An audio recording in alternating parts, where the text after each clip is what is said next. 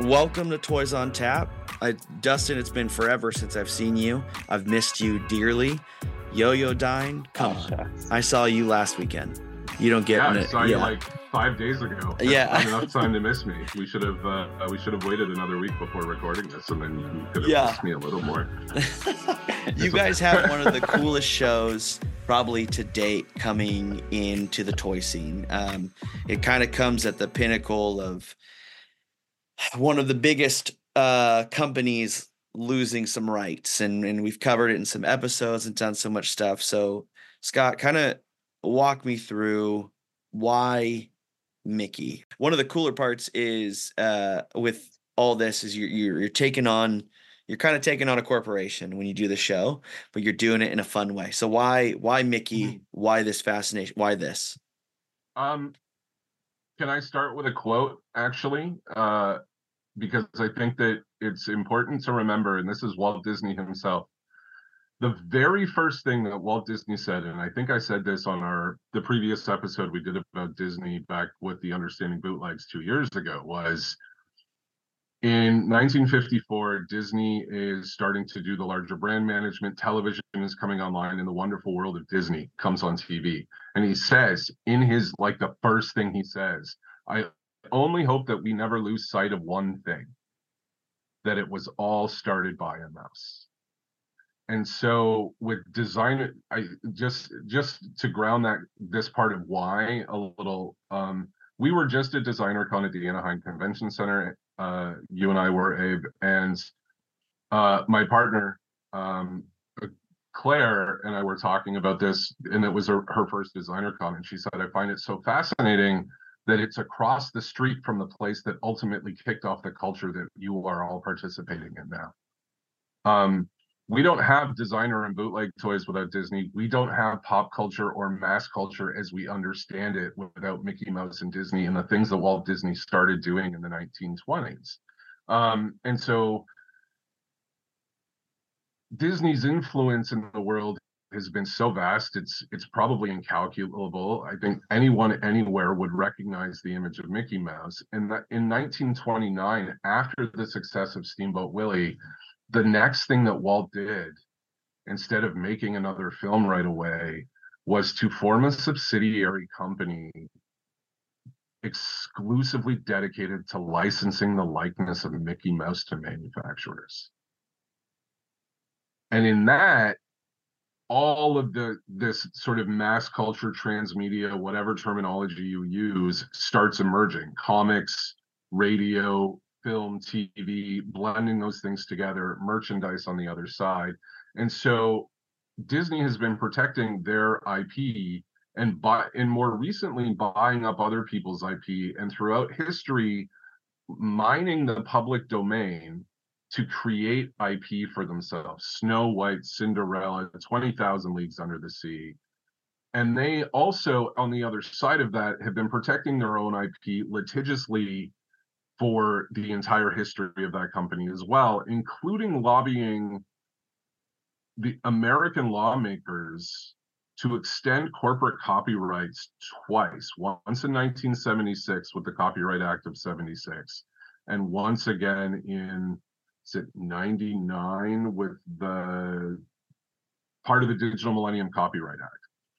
And why Mickey and why now is because January 1st, 2024, the Steamboat Willie version only, because that's the copyrighted version that is coming into the public domain, which means anyone is essentially free to use his likeness, that particular version of the mouse, without Disney being able to do anything about it legally.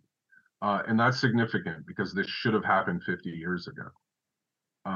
And so why Mickey now as well is because culture responds to culture, and it's sort of upon artists to sort of respond to culture by taking in what is there. And so that is the nature of appropriation artists. You are responding to other things in culture and reusing them and remixing them and recontextualizing them to create new work.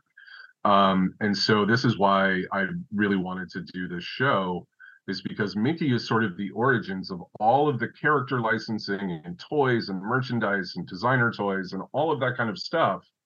That I thought it's the perfect moment to say, well, this is actually kind of the anniversary where it started 94 years ago.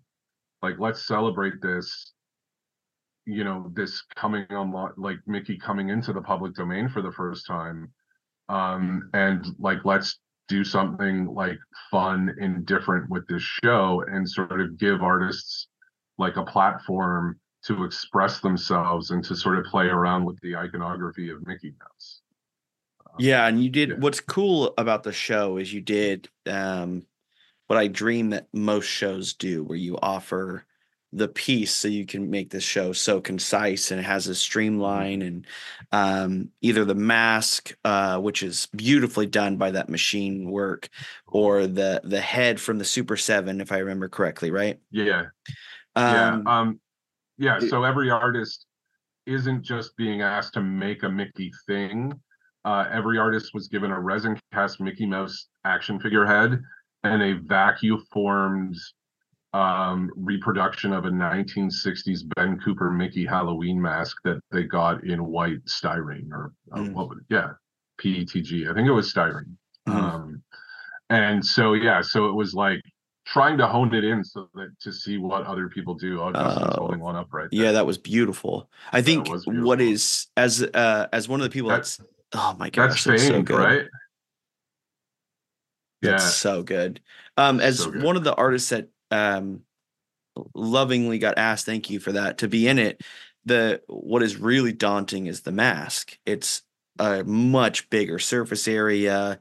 I can't really manipulate it like I would a toy to create something else. And so I definitely I wanted to do that, but especially with something that's so glorious as Mickey coming into the public sphere, I was like, no, I'm going to stay in my comfort zone. And actually, Dustin, I don't know if you've seen it. I've given Scott, he has it up in Canada with them right now.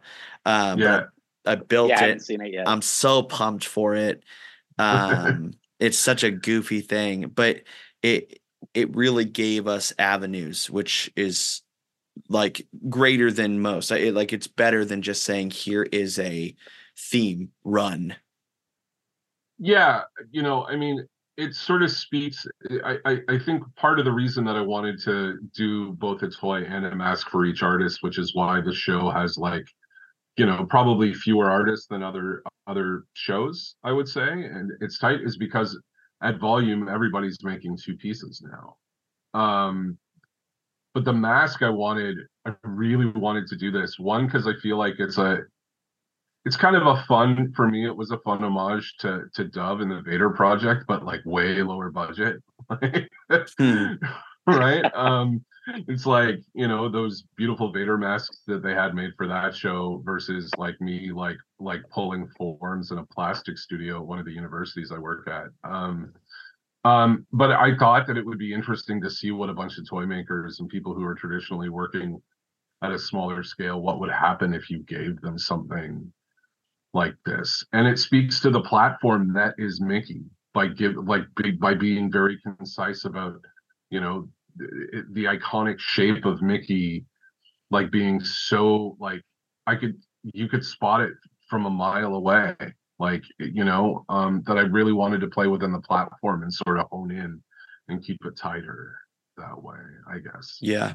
And Dustin, as we kind of switch gears, E2K is the spot that maybe started out as a toy store, but now just exists as a pillar for this community and in shows and with you running the show and your lives. And Janky's told me about some stuff coming, just hearing from all angles of the different things that have happened. What was the reason that you took part in this? Why at E2K? That might be more of a question for Scott, because when Scott brought me the idea, of course, I'm going to say yes.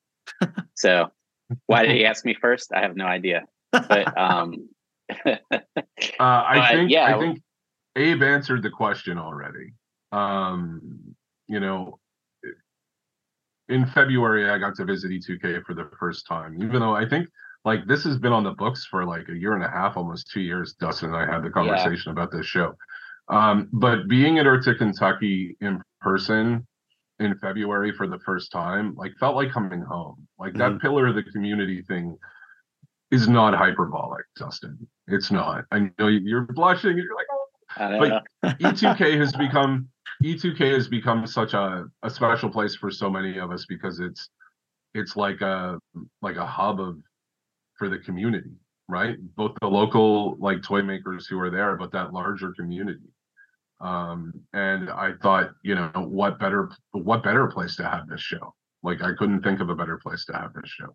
E2K is a very special place. And that was really why Dustin was like the E2K was not even just the first choice, the only choice, honestly. Well, I that's didn't even nice. think about doing it anywhere else. It was like, this is a thing I want to do with these people in that place that is so special, Yeah. Sorry. Well, I really appreciate that. Well, we really appreciate you. Wow. So let me go get a Kleenex and wipe these holy tears moly. away. One of the interesting things about this as well is we're taking something that I don't know that has been ripped before, right? You see Mickey in versions of the Companion from Cause. You see Mickey in Vandal's work. You see Mickey that has been ripped. Gondek Draws has destroyed Mickey through this kind of like Dude, man. You could literally throw a stone from anywhere in Designer Con and hit a booth that had something appropriating Mickey Mouse at it. Yeah. And so to be in a show on the first day of a year in which it is now legal to do that type of appropriation. Yeah. I'm really excited. So, and as it goes to that, tell me how, like what thought process went into this? Cause you and I did 5 episodes of understanding bootlegs, and episode 2 is all about Disney and their white knuckled hold on their IP. Mm-hmm. So like, walk me through that. I think for me, the political or the ideological calculus is simply that, how do I say this? I'm very pro access, which means I think by in turn means that I'm kind of anti-copyright to a certain extent. I think artists' rights need to be protected and their work needs to be protected, but I think copyright as it is doesn't work, right? It's a mode of prohibition. That's why black markets exist, to make things that are prohibited, meaning in this case, licensing is a mode of prohibition where someone says, only you may make these things. And then it doesn't just control what's made, it controls how and when it's consumed as well. And that sphere of control is something I'm very resistant to and always sort of have been, like just for myself. And I think the calculus for this otherwise was Dustin and I were talking about, I wanted to curate a show, and I was just like January 1st, 2024. Like I already knew the date, 2 years ago. Like I've been keeping an eye on this thing because it's part of my my job or my role as like a scholar and a researcher is looking at IP and how it articulates itself in toys and other media, of course, right? And it just made total sense. I was like, this is the right date. Of course, this is the date to launch an exhibition. Like, sure, maybe people might be hungover for New Year's, but we'll have Mickey mimosas and, we'll have a party and celebrate the fact that for the first time in the history of this corporation and all of its litigiousness and all of its lobbying and all of its control over mass culture, or attempts to control mass culture, this is the first moment where at a policy and legislative level, they're not holding the reins on something anymore. And I think that's really significant. And I think that is why I was like, all right, let's just blow the doors open and let people really play with this iconography, and not just slap X's on the eyes, which is what I did for the poster, which was a nod to someone else who you were already talking about. Yeah. And there's a whole other discourse that we could talk about in terms of significantly transformed in contemporary culture means put X's on a thing and it's transformed. But and now we're starting to hear that Disney is actually looking to sort of dial back Mickey as a mascot after January 1st, and they might go somewhere else, right?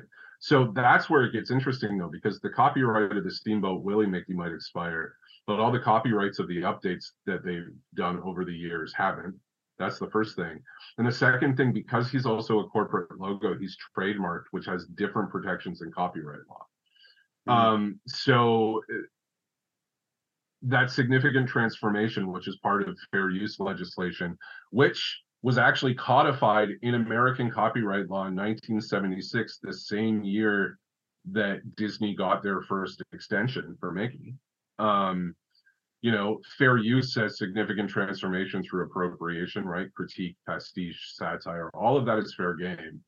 And so we're not really poking a bear here, because I firmly believe that everybody is going. I think the thing that comes the closest that they would be concerned about is the way that I use the Mickey Mouse Club logo in the promotional stuff.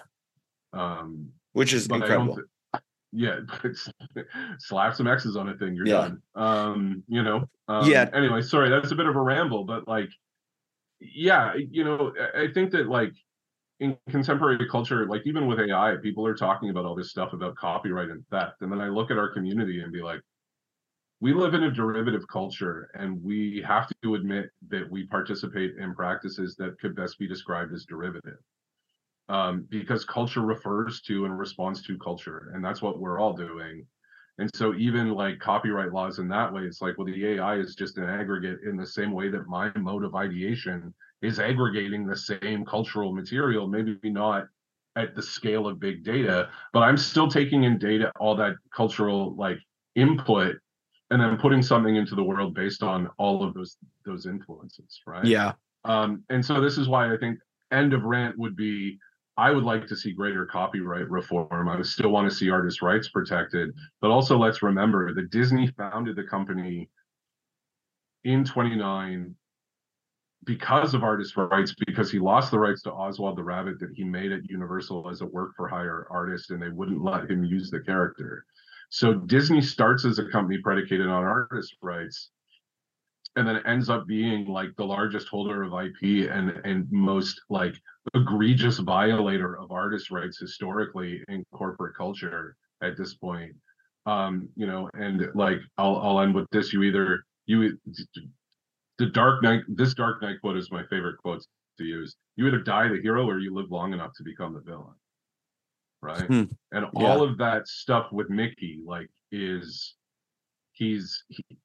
as a character and as an icon, he became a symbol for not just corporate American culture, but American culture. We talked about Far for the Mouse, the Palestinian children's television show that used a parody of Mickey Mouse to counter what they consider to be American propaganda through Disney. There's all these crazy stories about how people have used him in response to all of these spheres of control. Mm-hmm. You can feel free to edit out any of this rambling. No, I'm keeping it all in. I get fired up. I can't help it. I get fired up about this stuff. Two things come to mind. One, you get to join a club of one of the greats. Dan O'Neill creates Mickey and the Air Pirates. You and Dustin now together jointly get to enter into a club of people that did it, that made something that was branded Mickey, that did it, and you killed it. Sadly he's getting up in years, but the goal was to get him on today. I could not get him to respond to an email. But you're now joining this club that is able to stand up to that and to continue and to take this on. Two, it makes me think of it's the flywheel effect where the wheel starts to slowly turn and then it gains speed. And then what characters are now in the pipeline that are becoming public domain? How many more Disney characters are about to start trickling down? And so I could gauge the fear that Disney has. Like I would be pissed if I couldn't extend my copyrights.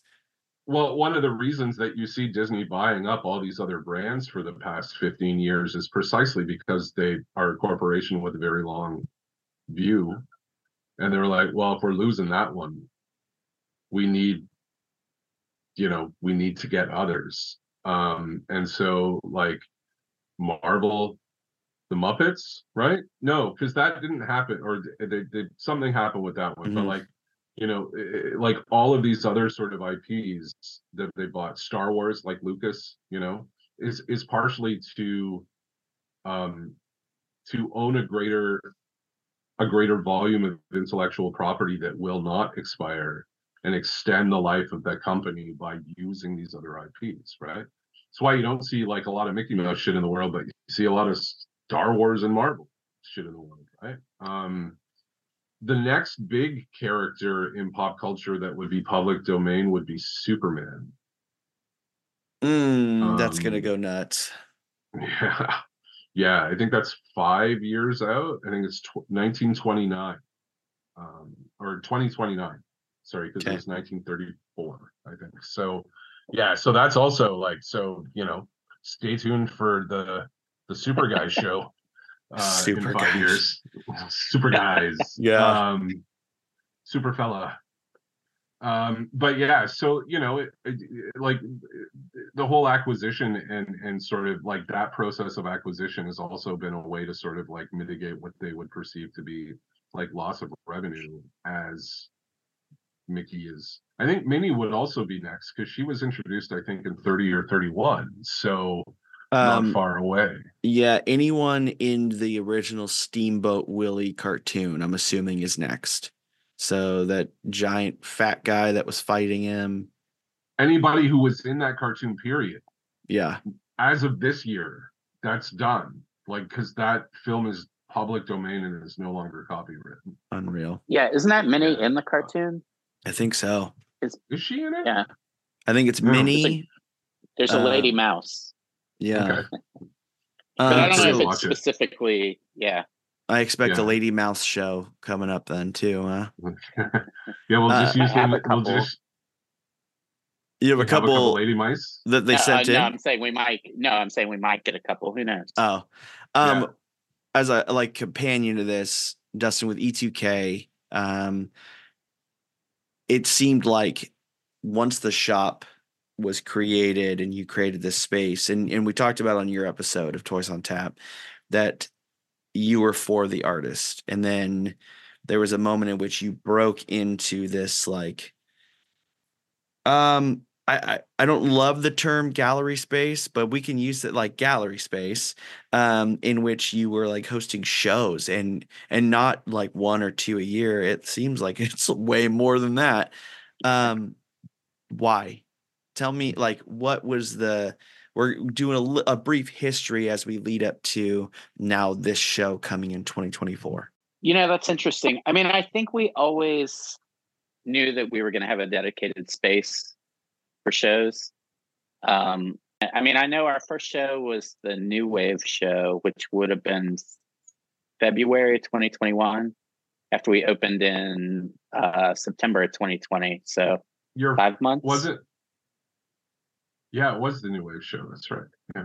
Yeah, that was the very first show. And I think the second show, I mean, I start to lose track, but I'm almost positive the second show was our first David Lynch show. Yeah. Maybe in June of that year.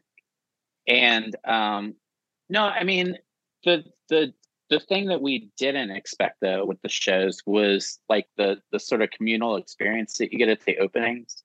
And that's artists, and we have artists, then we have customers who love to come to these kind of events, and then literally people off the street who are like, what's happening in here? It looks like fun. And the shows really have become like something that everybody kind of looks forward to. I know I look forward to it because you know that you're going to get to hang out with like a bunch of people and just talk about toys for 4 hours or sometimes 6 and 7 hours, Yeah.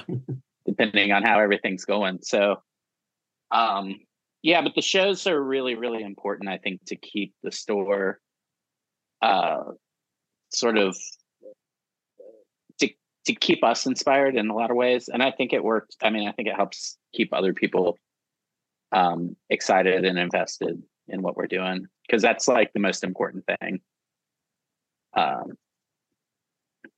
Yeah, I think as you've built this community where people, like anyone that lives in that core hub in that area, come into this conversation and say like, oh, I was at E2K. Oh, I went to this show and I saw these people. One of my favorite compliments about my show really centers around your shop. Like someone, they sent me a message and they said, hey, I went to a show at E2K and it was like, you gave me a common ground to be able to talk to people through the podcast. And I just responded. Awesome. Well, I responded. I was like, no, the common ground was E2K. Like, don't pass that off. What are you doing? But it was a cool, like, synergy that we're like in step without ever. I don't have to be at E2K. You don't have to always be on the show, but we're just in step with what we're doing for artists. And it was great to see. Yeah, no, that's great to hear.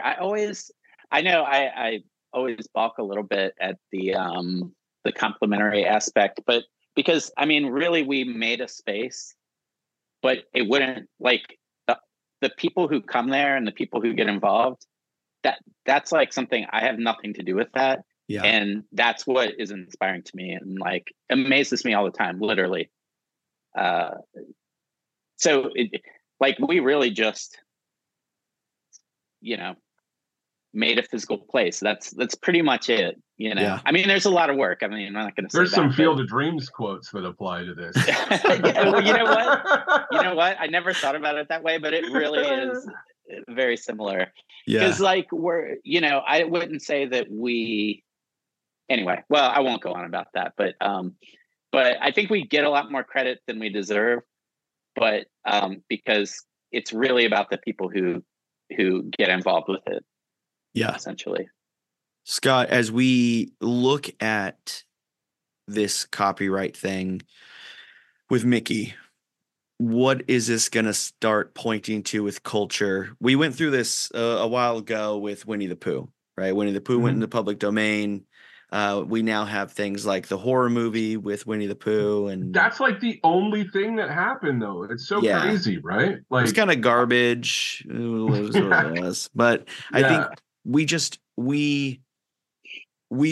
you get the weird first. It seems like that came out and it was like, oh God, what happened? And so, like, what do you think this is going to point to for Mickey as you approach? Because I mean, you've clarified it a few times where it's just Steamboat Willie, but that's still Mickey Mouse. Like, that doesn't change who it is. So what does this really say for what's to come? I think, it's a moment that I think is worth acknowledging, which is why I wanted to do the show. But I think the truth is that what we'll see in culture is what we always see in culture, is that people will just take Mickey Mouse and use his likeness.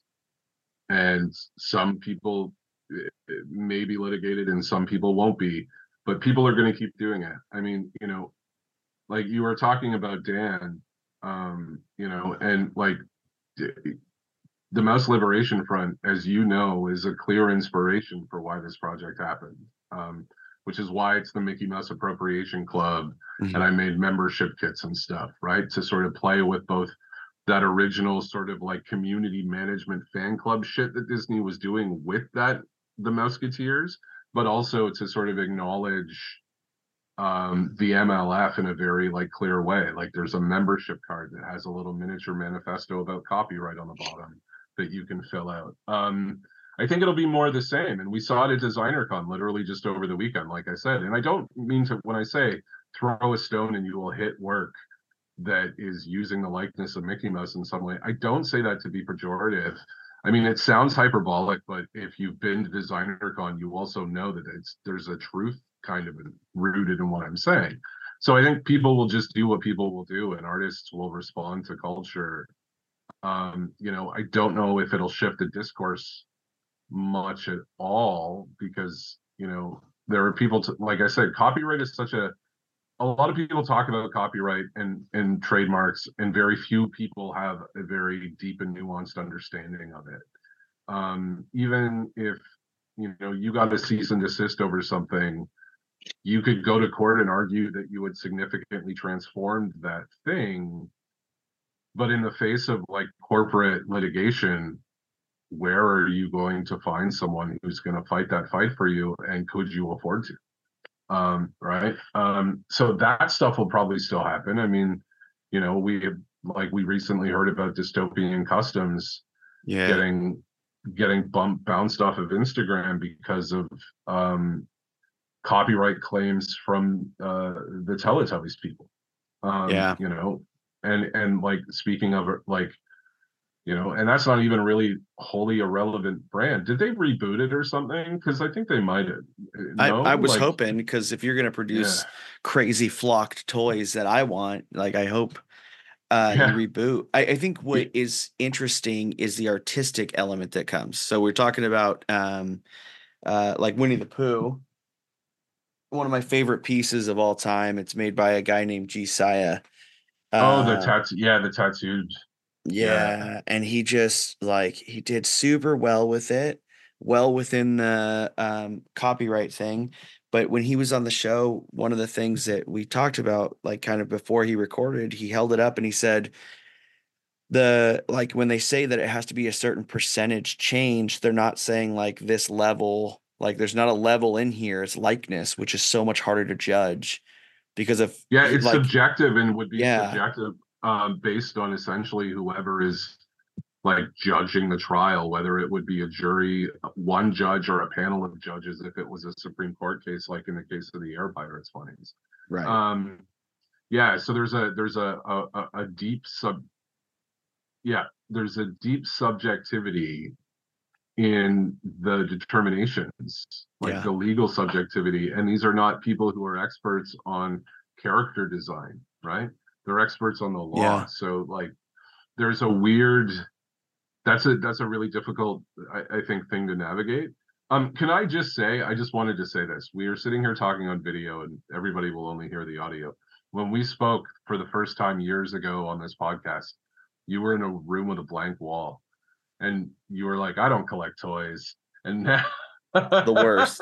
I know. Now I have so much stuff. It's a beautiful sight to behold, man. It's so crazy. I see an Imperial two-headed dinosaur up there. I see some homies. You got yeah. Anyway, sorry. I just felt that would you fell in. Yeah, I would say the thing that connects me to the show, because I do want to dive into like why it's a smaller show, because I mean we have the, I think we have the friendship that, like, I could hand you a list of 700 artists that probably exist somewhere in the toy realm, but you were very into the idea of like specific people, which is awesome. And I think this show is close to my heart in that you kind of generated a buzz for bootlegs in my life. Like TMNT bootlegs are my thing that, like, I can't get rid of. Like, I have one on the wall and I got stacks over here. And it's just something that I absolutely love. And so, like, why the size of the show? How did you pick that show? Like, what was that looking like for you?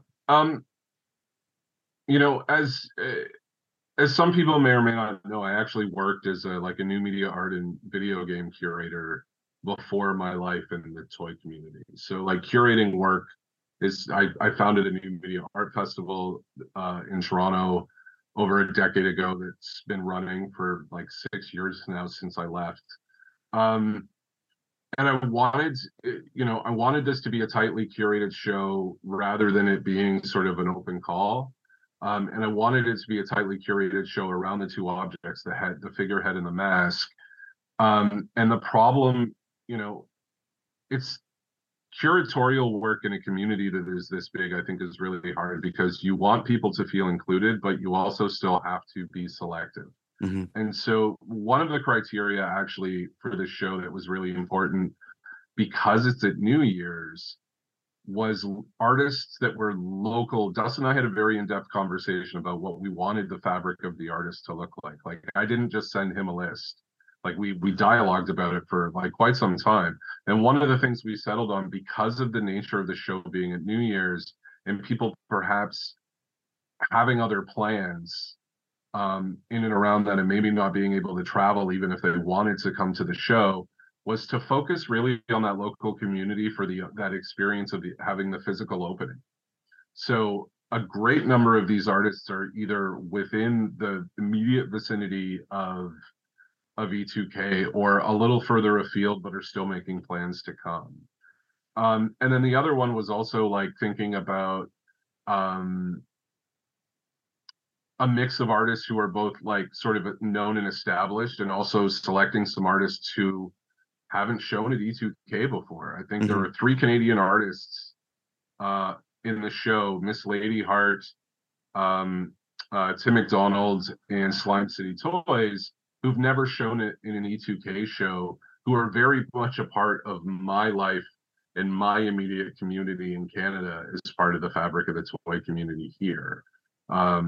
Slime City Toys and I used to table at Punk Please together in Montreal. We met when I was selling my toys at a like a vintage toy show, but half of my table was customs that I had made. You know, so like honoring that and sort of bringing other people to E2K, and then also artists whose work I like and respect, and people that I've worked with who I like and respect, right? And sort of trying to bring those elements together. You know, sort of established artists, sort of emerging artists in the E2K sense, you know, helping bring new artists to E2K who haven't worked with Dustin before. Maybe deeper relationships form out of that. And then also focusing on the local, because I think that was really important, because my partner and I are actually road tripping down to spend New Year's in Kentucky, to be at the opening on January 1st. Like, you know, it's important to me to be there. I had COVID right before my solo show, and there was no traveling out of Canada that time several years ago at E2K. And so I was robbed of the opportunity to attend the opening of my own exhibition. And, you know, no regrets. I'm not boo-hooing it or anything, but it was really important to me to be like, I want to make sure that, as Dustin said, I can be in that space with these people who I've come to know over the years through meeting them in person and other events, and get to spend some time with them, because that's the other part of this for me. The work is important. The work is important. We like what we make. You know, we like what other people make. We consume that work. We're enthusiasts for the material culture of it all. But the thing that I'll remember, even from something like DesignerCon that happened last weekend, is that for the past 2 years, a large group of us have taken over the patio of like a burger place and had just like, you know, 20 or 30 of us just like hanging out and engaging in conversation with one another, which is an opportunity that we literally get once a year. Yeah. Right? And that's really important to me. Like, curating for me is definitely a mode of care and support. And that was, you know, sort of and that's why I'm going to be there, to be like, I want to be there and see the work in person and talk to people, and, you know. Yeah. And I like, to anyone listening, curating isn't always the easiest thing. I mean, you got to put some harsh deadlines. You've been super good on the updates of like when the show is and those things. I think that was my main reason to get my piece to you when I saw you at DesignerCon. So it was like, if it doesn't make a deadline, Dustin, yell at him. Don't. Yeah. But yeah. You know, I think one of the hardest things, because the community has, like, I mean, I've only, you know, been involved in this community, I think, going on like just over like 5-ish years, maybe 2018 is when I really started sort of like kind of, you know, putting my eyes over the hedge and seeing what was out there. And, you know, since then, like, I feel like it's hard to keep track of how many people there are. And there will always be a situation where you're curating a show unless it is a show that is completely open to anyone. But if you like, there is, unfortunately, part of curating is like selecting, Yeah. being selective, and that inevitably means that there will be people who are excluded. And that's like, it's actually the hardest part about it for me is like, I could have done an online thing, but I really wanted this to be like a brick and mortar, like in a space, like exhibition. Um, and I've had conversations with people and I'm like, everybody else should just get online and, do their own thing if they want to, or find a Yeah. space and do a show too. That, like I would welcome like a larger sort of, it would there were some conversations about doing that both at E2K and a sister exhibition out somewhere else, and it just coordinating that was just difficult, and it just didn't happen. Mostly because in the fall, also, as both of you know, I got fairly ill, and I just keeping up with my commitment just to this small group for this show actually was like a lot of work to stay on top of. But I've seen some pieces from it, and man, the work that I've been seeing. Your piece is great, although the paint was so fresh that I still pulled it out of my suitcase, and it was still off gassing. You pulled it out and you're like, whoa. I was like, wow, my suitcase really smells like aerosol accelerant. Yeah. You're welcome. But it's curating can be a challenge. And I think that I don't want anybody to feel like I was excluding them. I've had a few conversations, people asking me if the show is still open, and I said, unfortunately, no, I've been working on this for a long time. Everybody has kind of had their pieces for months. I didn't start promoting it until well after that. And to those people, I would say I'm sorry, but I really wanted this to be like really honed and tight, and local. Mm-hmm. As well. It's for the most part, like very local. Yeah. And I even found out that some artists who are on the roster for the show actually are traveling further afield for the opening because they're not excited about it too. So that's great. I'm pretty stoked, like just to be in everybody's presence. That's Yeah. the most exciting. The work is exciting to me, and I am so excited to see the show put together. And I haven't seen a lot of the work yet, and knowing some of these artists, like I'm super eager to see the work, but also I'm more eager probably to see the people. Awesome. Yeah, and go shopping at E2K. Dustin, as we kind of come to a close on this episode, and what this means for the community as a whole, and how fun it's going to be a part of it and see all these things. Give us an update on E2K. What shows are coming? What do you have planned for 2024? How are you going to build a second pillar in the community somehow? There's not a lot to say right now. I mean, every show we do, it's like what we're solely focused on right then. So this show is going to be great. Like, everybody here is stoked for it. Everybody's excited to see what everybody does. And I think, especially with the show, I know you guys were talking about Forum earlier. Most of our shows, it's like, here's your theme, go wild, do what you're going to do. Because it's not just toy artists in a lot of the shows. We have printmakers, people doing paintings, weird sculptures, things that kind of fall outside of like the normal resin toy community. But for this one, and it was something that we saw too with like the Kernel show we did a couple of years ago. It's very cool to have repeated form in a show with everybody's take on, you've got this.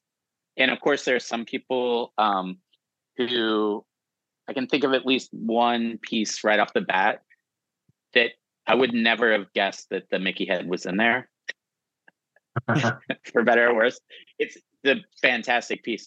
So it's like not an exact, repetition of form, but mostly it is. And it really looks cool on a wall, and it really looks cool when you see it in person. Constraints too, like especially like arbitrary creative constraints can really allow people to sort of like flex their creative muscles and do things like really unexpected. And that's one of the reasons that it excites me as well, is the idea that like, all right, you all started with literally the same material, and like there will be some repetition of form, but in theme and content, it's all over. I don't even know what it's going to be. That's the exciting part, right? So that's what I'm really excited for too, is to see what happens when you put all of these like objects that have been transformed by these people into objects that are not necessarily going to be like objects anymore, and that's really exciting.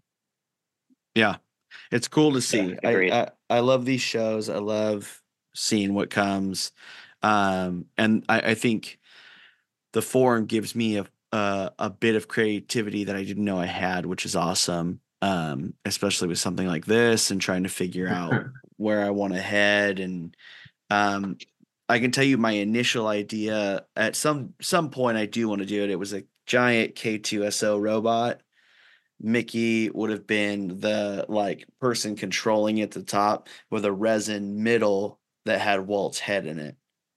That was the initial like, wow, this is good. And then I couldn't functionally get a couple pieces down the way that I wanted to. So I was like, I'm doing Disney on Ice, and I can't wait to show it. I did years ago. I think Figure Fetish ended up with this piece that I made in a trade. And it was like an old Mars Attacks mech where I cut the bendy arms and legs off and stuck a head in it and made it under a clear dome. And the logo was just Disney's Frozen, because it said Disney Frozen. And all I did was put a comma between Disney and Frozen. Nice. It's like, that's grammatically correct. Yeah. That'll do. Yeah. You know, it's one of the things, like I've ended up being I'm now kind of a collector of like Mickey Mouse appropriation art.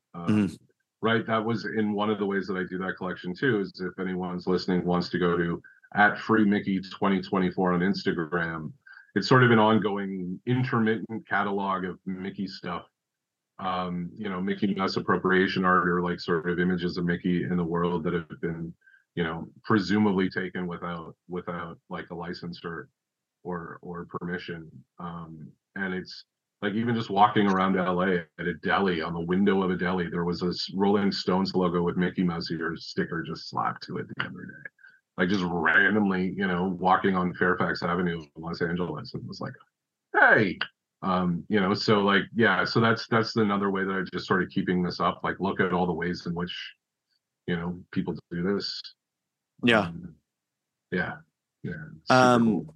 You both have been on the show. You both know how this works.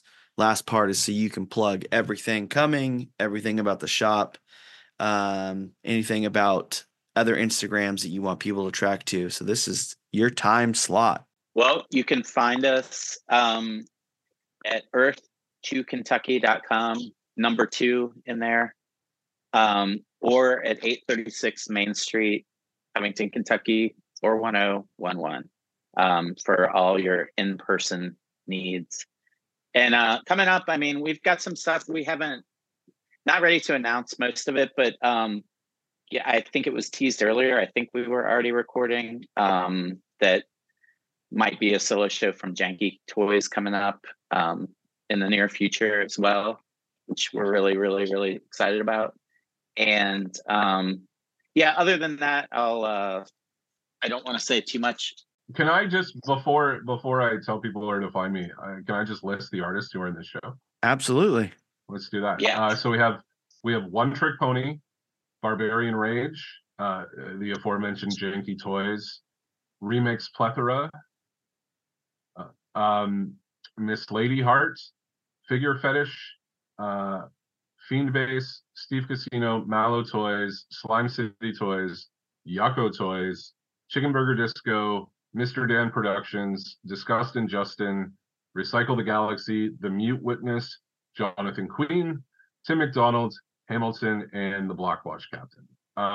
And as to where I've got some things in the pipe, I've got some new toys that should be coming probably later in the spring or early summer.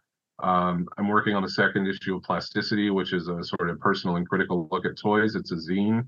The second volume, actually, I'm going to start printing them as square bound, hopefully annual journals over the next few years.